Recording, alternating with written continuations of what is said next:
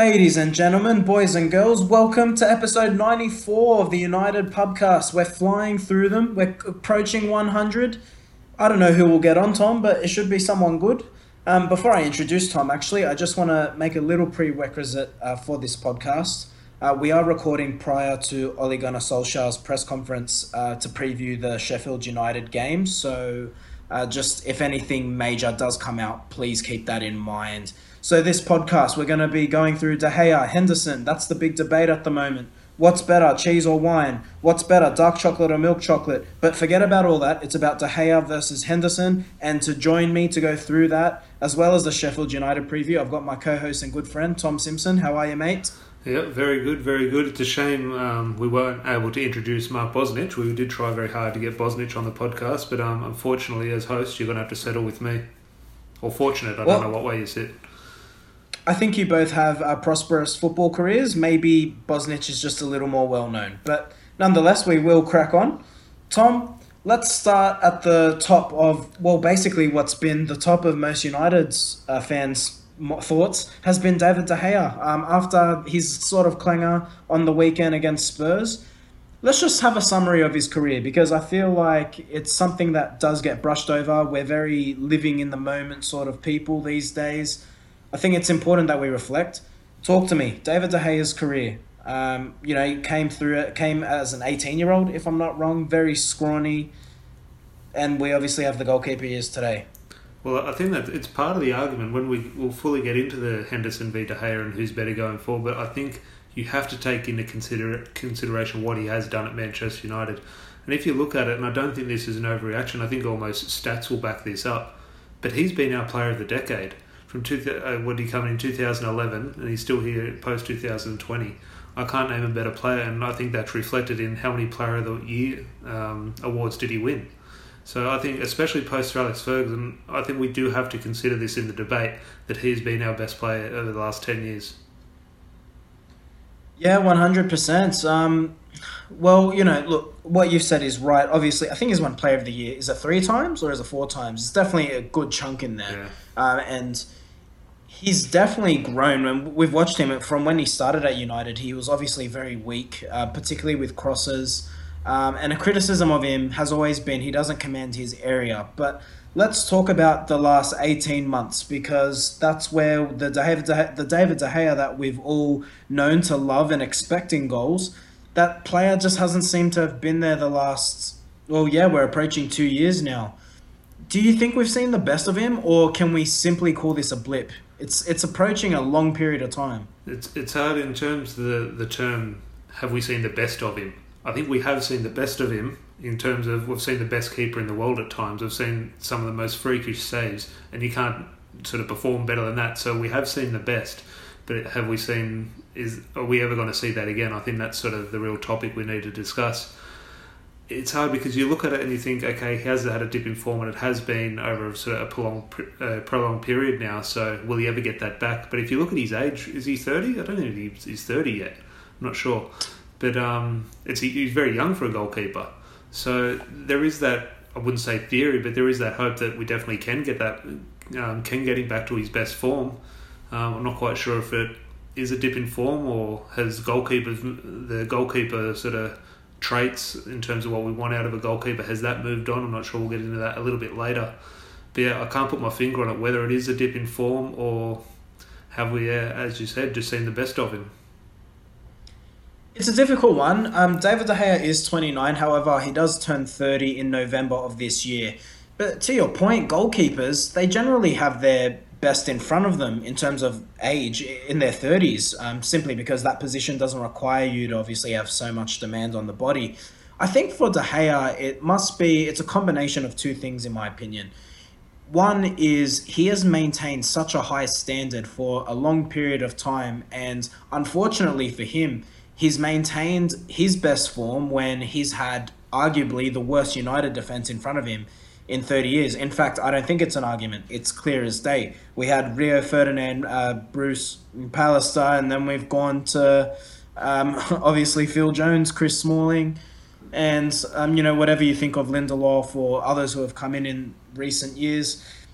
Tom, you touched on the style of goalkeepers changing. So when we think about the best goalkeepers in the world, who is the best at the moment and why are they the best? For me, it's Jan Oblak, but also because he's so well rounded. What do you think is or defines the best goalkeeper nowadays? Is it purely shot stopping or is it more than that? Well, I'm old school, so it comes down to me, a goalkeeper needs to be a goalkeeper, and that's using their hands to keep the ball out of the goal. Now, obviously, De Gea failed to do that last week, but I still rank David De Gea up there in the top 4 or 5 goalkeepers in the world. I wouldn't put him the best at the moment, obviously, because of the dip in form. But in regards to the debate on what makes the best goalkeeper in the world and what traits they need, the biggest weakness for De Gea for me is definitely, as you mentioned earlier, the command of his area. I think that sometimes he'll wait in his 6 yard box and the ball will be rolling from halfway and he just won't come out for it.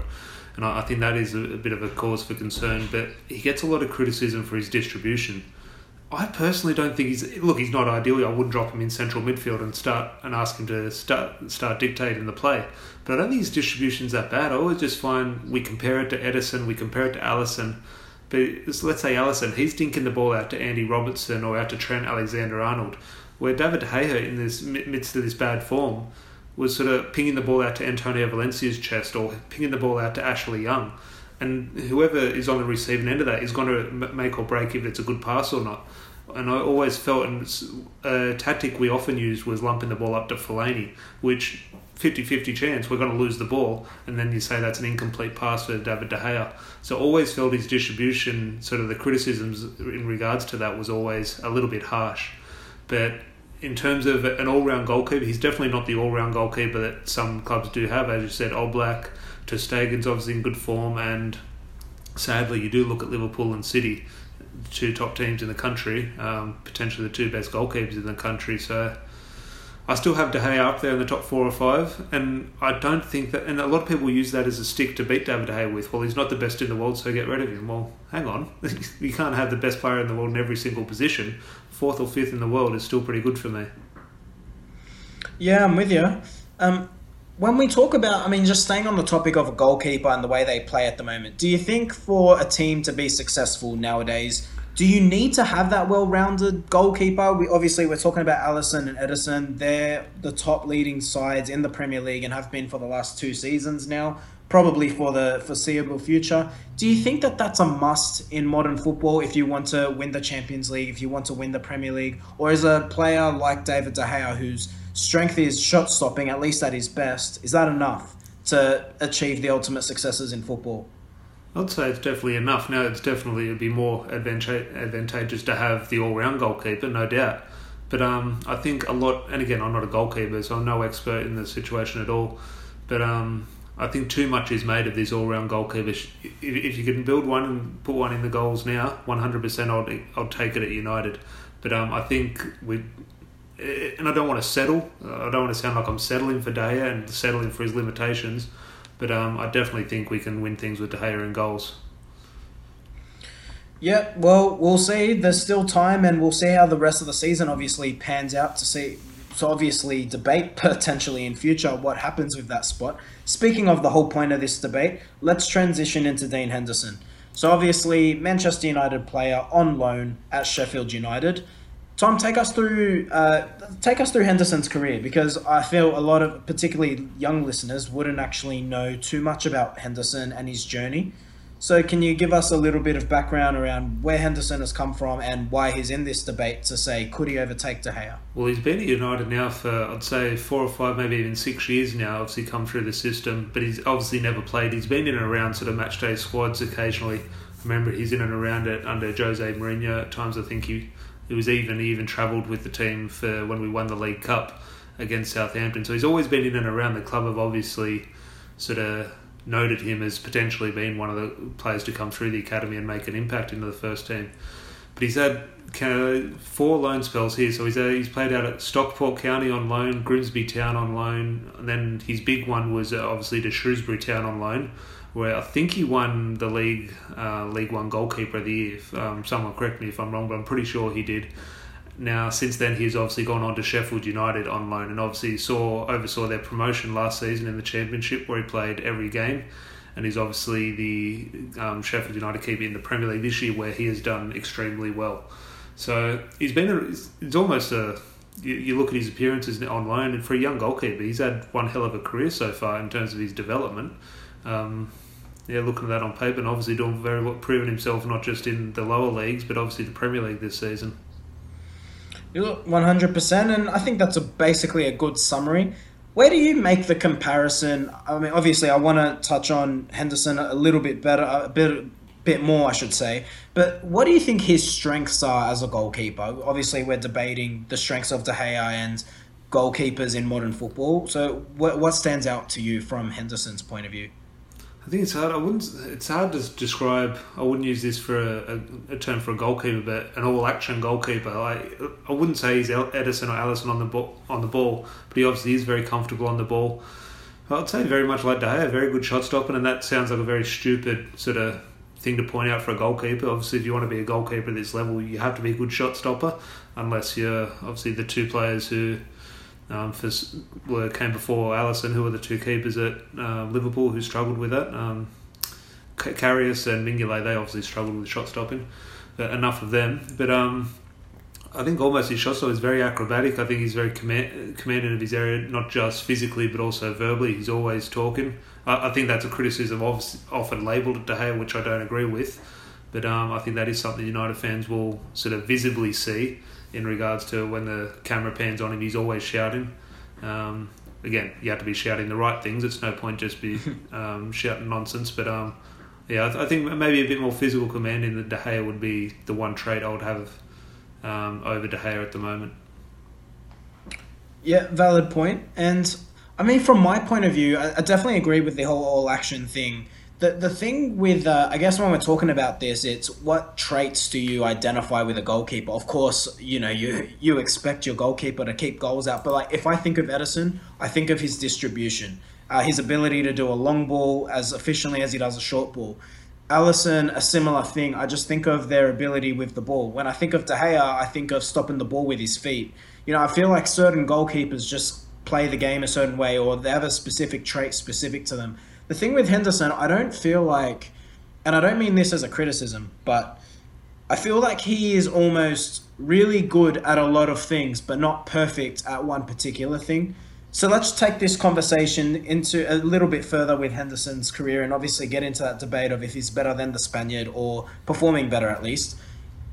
Currently, the debate has been, in terms of his international career, should he be England's number one? If I'm not wrong, I don't think he's actually represented the senior English side yet. The big debate has been between him and Jordan Pickford of Everton. Do you think he's England's next number one goalkeeper? And is he performing better than David De Gea at the moment or in this season? Well, the performance over De Gea is interesting because Dean Henderson has obviously made mistakes and he has obviously made a few big ones. But in regards to your first point, should he be England's number one? Look, I don't think England is too blessed at the moment with goalkeepers. I wouldn't say it's a massive achievement. And again, I'm not a goalkeeper, but I think Jordan Pickford is one of the worst goalkeepers I've seen. I think if you get the ball on target, it is a very good chance at going, for the simple fact that his arms won't be able to reach it. He has the shortest arms I've ever seen on a goalkeeper. And so for me, I think Dean Henderson is very unlucky off the back of this season he's had, and Jordan Pickford having quite a poor season. I think if the Euros went ahead this year, Dean Henderson would have been in goals. Now, he obviously has to perform again over the next 12 months to guarantee that spot. I think Jordan Pickford has it now just in regards to he has been the goalkeeper, so it's his position to lose for England, and England haven't been playing games. So I think Pickford is number one at the moment, but I would be shocked if Dean Henderson isn't sort of pushing on the door for the Euros. Yeah, I'm with you. He's playing really well. I mean, the only reason I watch Sheffield United is to see how Henderson's going, and he's having an unreal season. And it's funny you talk about Jordan Pickford's arms. To be honest, I have noticed that myself. But anyway, I digress. Let's go back to De Gea a little bit. So obviously, the Spaniard, the biggest issue in this debate of do you offload him, do you give Henderson a go, or even Romero. Joel Pereira is a player at Manchester United. I believe he's actually back from loan at the moment. The biggest issue with De Gea is obviously his contract. So he signed a new deal after a long negotiation. I think there was over 12 months. And he's ended up signing a deal with United. If you believe what was reported, £300,000 a season, the highest earner at Manchester United. £300,000 a week. A week, yeah. And till the end of, or to June 2023, with an option in the club's favour to extend that another year. Tom, is it possible? Is it possible, even if United wanted to, could you offload De Gea? I think you could offload the player in regards to, I think a lot of teams would very happily take De Gea, even if they think he isn't sort of the goalkeeper that he was. But like so many players, and like so many players United have had to deal with recently, the contract is going to become a stumbling block. And I'd say that even 6 months ago. Now you fast forward 6 months into a post-COVID-19 world, and it is even more unlikely that a club would be able to afford David De Gea. So, look, whatever side someone sits on this argument, I don't think you can shy away from this being a real tick in the box in regards to David De Gea's future being at United and Dean Henderson's future being away from United. Yeah, do you think there is a possibility that, I mean, and we'll tie into the next question, but do you think it's a possibility at Henderson's point in his career that they could both be at the club? Personally, I don't see it. I think Henderson's a very ambitious player who wants to be first choice. Yeah, well, look, if I was playing a game of FIFA or a Football Manager, I'd make it happen, and I'd play one game De Gea, next game Dean Henderson, etc. And if one concedes, they sit out an extra game. So, but obviously, real life isn't Football Manager. Look, ideally, you'd say De Gea loves the club and Dean Henderson loves the club, and they'd make it happen. In reality, I don't see how you could have De Gea on the bench earning 350 or 400,000 a week. Dean Henderson earning, I don't know, I assume if he signs a new contract, he'd be on 100 grand a week. I just don't see how that happens. Hey mate, I tell you what, like obviously I hate Liverpool, but if they offered me £300,000 a week to sit on the bench, mate, I'll do it. And when I hop on, I'll self-sabotage, not a problem. Please do. All right. Hey, sorry? Please do. New career path. Yeah, sorted. So, Tom, we're just about, as we approach the wrap-up of this debate, do you think, before I get your final verdict, basically, on Henderson or De Gea next season, if you had the choice, can the club take the risk of putting Henderson in? So, because the thing I look at is, like I said earlier, I think Henderson's very good at a lot of things, but the Englishman isn't perfect at any one thing. And at the end of the day, you have to think De Gea at the same age was a much better goalkeeper. Now, that's just straight facts, in my opinion. Yeah, it's hard because, like I said at the start of the podcast, usually when we start a debate like this, we're either both on one side and we can argue or agree why we're right, or we're on separate sides of the fence and we can have a discussion and we debate each other. But this one, I am firmly on the fence and I cannot split it, because you mentioned there, is it a risk to get rid of De Gea? And the reason 100% it's a huge risk, because what do you think is going to happen the moment we get rid of De Gea and Dean Henderson has his first game at Old Trafford? What do you think is going to happen? The first shot's going to roll at Dean Henderson, it's going to go through his legs. Then you're going to look, oh God, what did we had De Gea, one of the best goalkeepers in the world, and Dean Henderson, this isn't going to work out. Well, we had this to a scale, not to the same extent, but we had huge hopes of Ben Foster when he was coming through. And he just made one or two really fumbly stupid errors when he first came in, obviously down to nerves. And his United career just never kicked off. And now, where is he now? Ben Foster's had a great career. He's at Watford now, and fair play to him. But he obviously didn't develop into the wonderful goalkeeper we all hoped for. And I'm not saying that will happen with Dean Henderson, but it is the backside of the risk. And I just think you almost, that's sort of the old saying, you don't know what you have until it's gone. And I think while there is a part of me that does want to stick with or go with Dean Henderson in terms of Ollie move into the future, I think it's almost too big a risk for me. And that's not to say I don't want Henderson, but I think personally I do think we'd regret it if we get rid of David De Gea. Valid points. Let's see what some of our listeners have had to say. They've left us some comments on social media. So just come in on Facebook. We've got Joshua saying, just listened to the podcast before where you touched on this briefly. Going back to mistake on Saturday, obviously referring to De Gea there. The more I look back on it, the poorer it is. But any other keeper makes this mistake, but let it be Alisson or Ederson, it does not spark the same attention. We are talking about a goalkeeper that has won our Player of the Year so many times in the past few years, and people are too attached to that when looking at his form now. I think that's a very valid point, and comes to our people can say what they want about United, but you know the famous saying that we say amongst the fans about being adored but never ignored? It's the truth. This club is something that people obsess over. When we make a mistake, it's always under the microscope times 10. Do you agree with those sentiments? Because I think Joshua makes a really good point there. Yeah, well, just look at Dean Henderson earlier this year against Liverpool. One of a horror error. Even his manager, Chris Wilder, threw him under the bus after the game, saying you can't be making mistakes like that if you want to play professional football. And imagine that happened at Anfield, Man United v Liverpool, and a shot comes in, rolls in at Dean Henderson, and it goes through his legs. Could you imagine the reaction? Like Roy Keane wouldn't let him on the team bus, apparently. Well, for what he said about De Gea, I don't think he'll let the man walk or be capable of walking anyway. Actually, we'll go over before you go to the next comment, just there on Henderson, and I was just thinking, just brought a memory up in regards to one of the, I wouldn't say stumbling block, but one of the issues surrounding obviously the contract situations is Chelsea seemingly have quite a strong interest in Dean Henderson. They'd obviously love a young English keeper to sort of join the club. Do you think I wouldn't say lure of Chelsea, because Dean Henderson's a United fan and we love United, but here's the lure of a Premier League club in London, obviously going to offer him a big wage. Do you think a lure of Chelsea would be tempting to Henderson? No doubt about it. If he is pursuing first-team football, which is what he will be doing, is very ambitious, then I think if Chelsea do come in with a serious offer and guarantee him an opportunity to become first choice, yeah, United can't hold on to him forever, and you can't keep holding him as a backup. But as I said, I think United have a wealth of riches when it comes to goalkeepers. You've got Sergio Romero, who, in my opinion, is a very good second choice, but not a first choice. You've got Henderson. You've got Joel Pereira, who's a proven goalkeeper and gone on loan many times. Maybe it's his opportunity. He's a very good shot stopper in himself and very good with the ball at his feet. So, yeah, I think if you're Henderson, you'll put your fandom aside. At the end of the day, you've got a professional football career that only you can play at an elite level. And this is only the best of the best, can do it for 10 to 15 years. So he'd be mad not to consider it, but it'll be up to United to really make a big call on that one.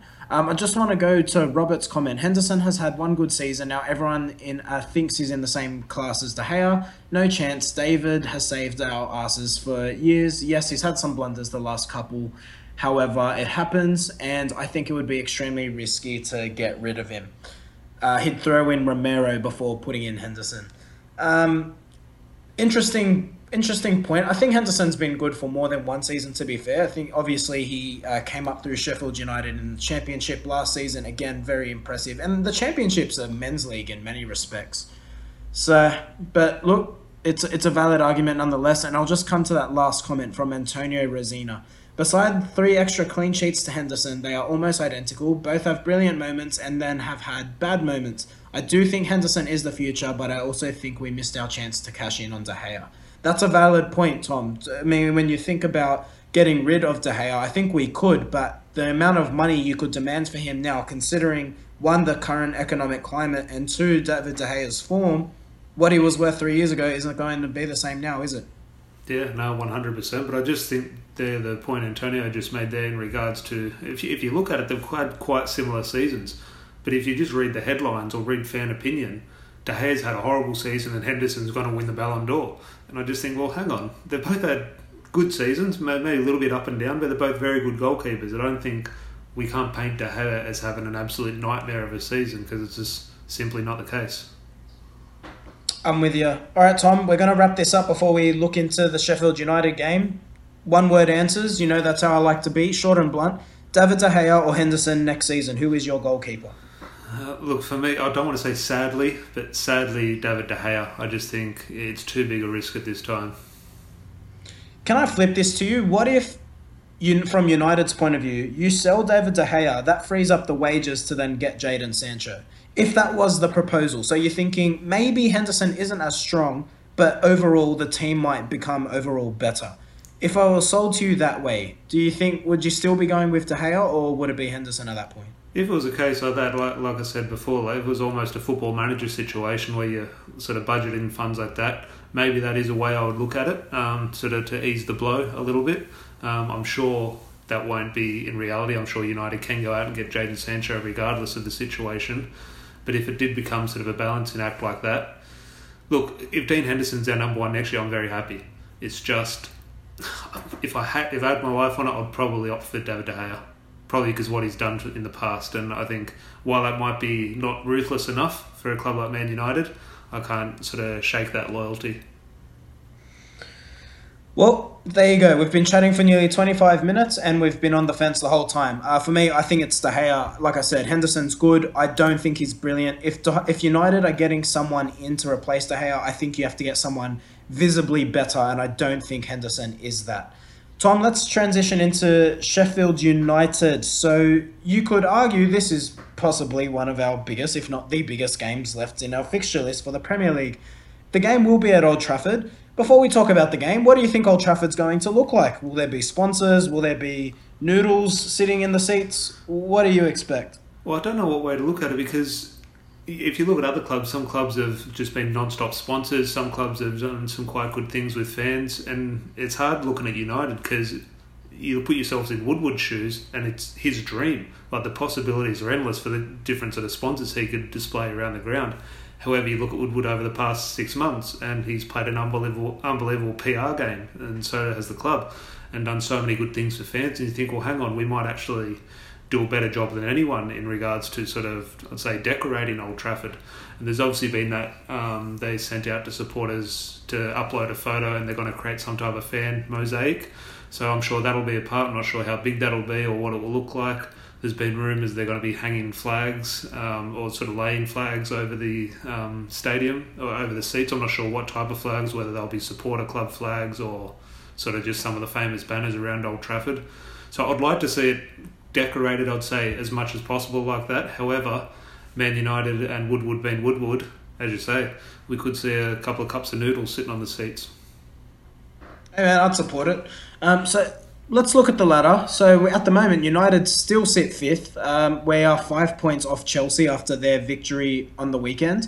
And Sheffield United 7th, 2 points behind us. With a win, they do overtake Manchester United.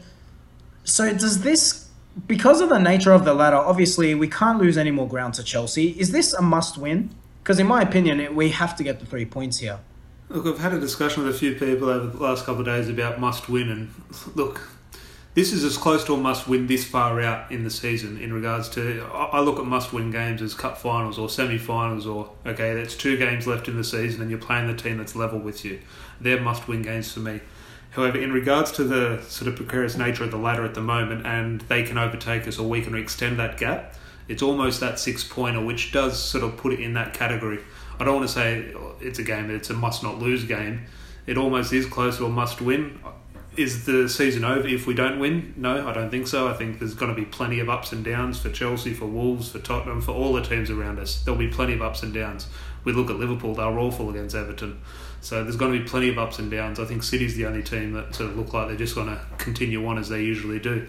But must win, must not lose, I'm not sure. A definite please win. That's what I'm hoping for. Please win. Yeah, I'm with you. I think, look, it might not be must-win simply because there's 8 games to go and others could drop points, but boy, it's getting close. It's getting hairy at that top 4 area. Let's look back a little bit at the Tottenham game, thinking back to what we saw. What changes do you expect? In fact, why don't you take me through your starting 11?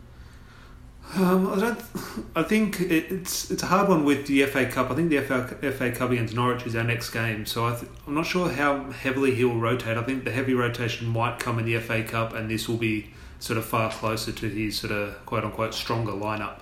I'd like to see Bailly come in over Lindelof. Whether that'll be the case, I'm not sure what's Lindelof's injury. I'm sure Ollie in his press conference will mention it. But I'd expect Bailly, I think maybe, now that I've remembered the injury, Bailly to come in next to Maguire. Personally, I would throw Williams in at left back, but maybe it's a better opportunity to throw him in the FA Cup and keep Luke Shaw at left back. I think we both agreed midfield, this has to be the time to throw Bruno and Pogba in as 2 weights in front of Nemanja Matic. I think Daniel James obviously comes out. However, I don't know.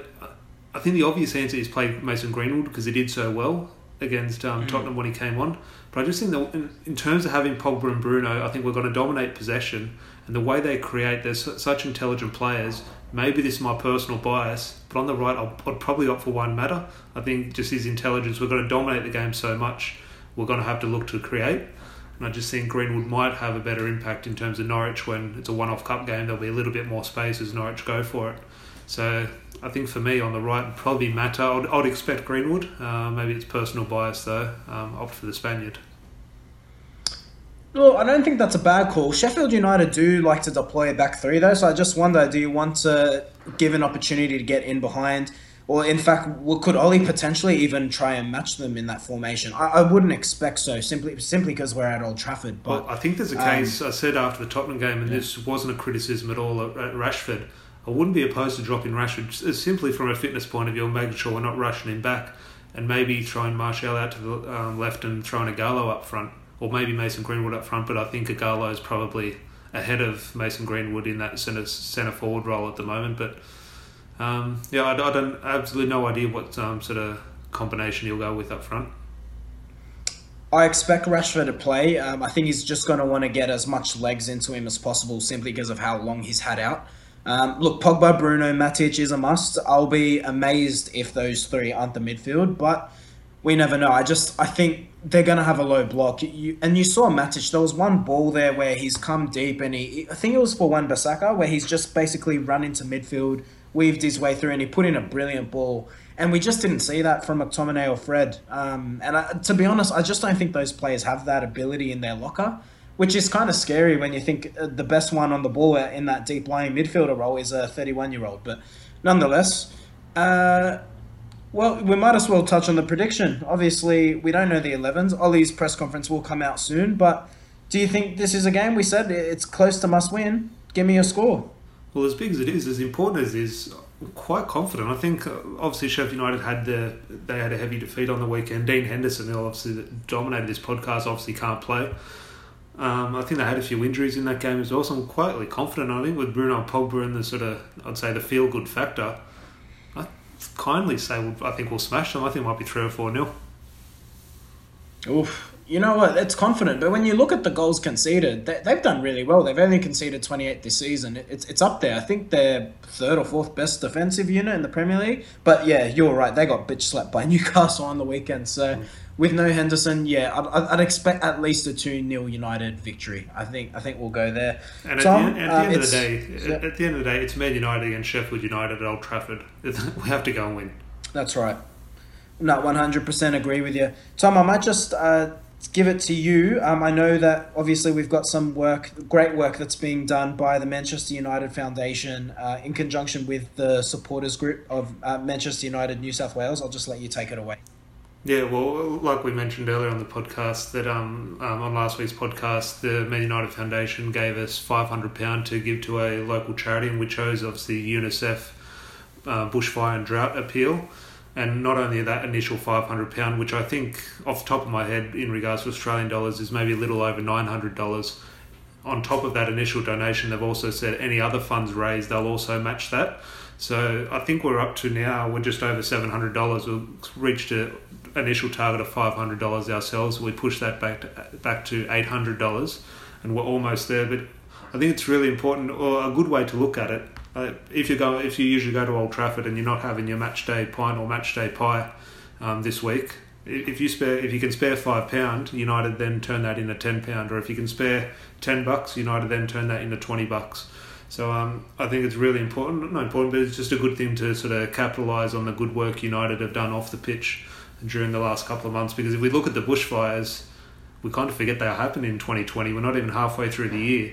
And they devastated so many lives in Australia earlier this year. So if you can spare $5 or $6, United will obviously double it for us, and that'll be a very good thing for people who need it a lot more than us at the moment.